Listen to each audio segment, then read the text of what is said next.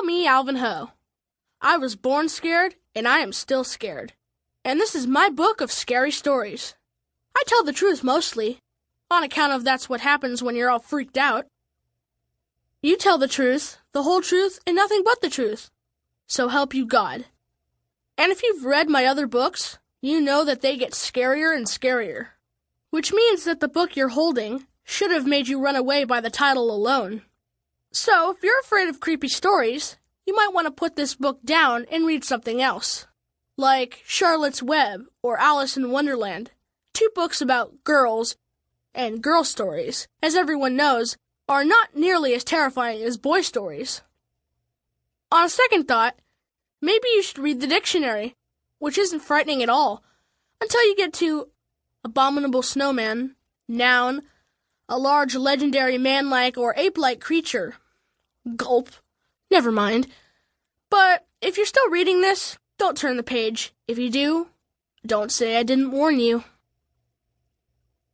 Normally on this page, I tell you all the things that scare me, such as book reports, reading in class, thunder, lightning, poisoned darts, poisoned apples, fairy tales, vampires, principals, drowning in the bathtub.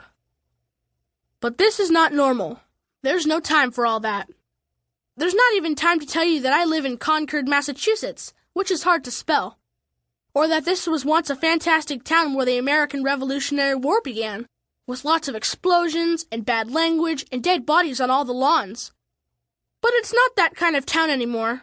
It's now a boring place on account of explosions and bad language have been outlawed, except on Patriots' Day, which is when they try to start the American Revolutionary War all over again every year, charging and firing and cursing at one another, just like in the old days.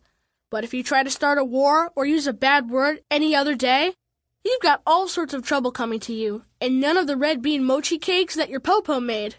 And as for dead bodies all over the place, I'll get to that soon enough. But first, I need to start with my history test. Miss P announced that we were going to have a history test in 2nd grade very soon. This wouldn't be so frightening if I hadn't already taken the practice test, which was more than I could bear.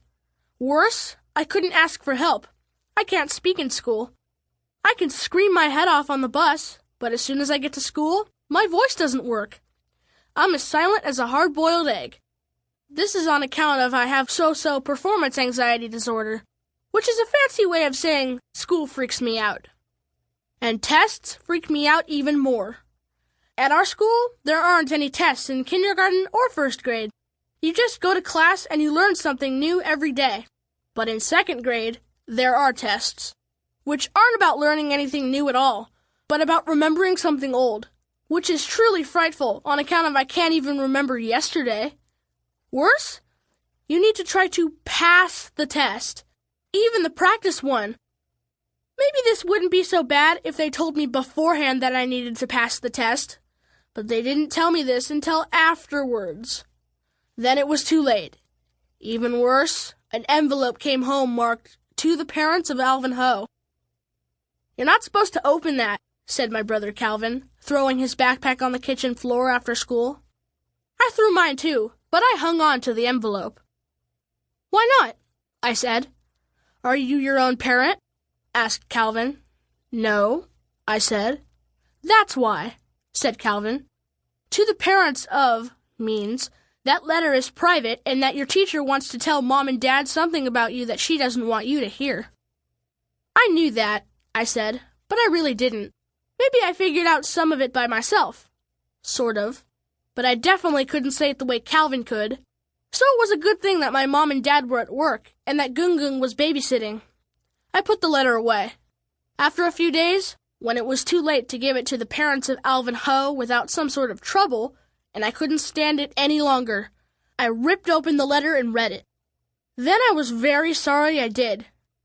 There was nothing in the letter that said anything good about me. If the parents of Alvin Ho read it, there would be weeping, mine, and gnashing of teeth, my dad's, in Concord tonight. That's for sure. So I pushed it, along with my test, into the garbage disposal between the fish skeleton and the coffee grounds, where it should have disappeared. But it didn't. Who would have thought that the disposal was allergic to tests and scary letters, and would vomit it so my mom could read it? "It doesn't even look like you were ever in class," screamed my dad when he saw the scary test and read the even scarier letter.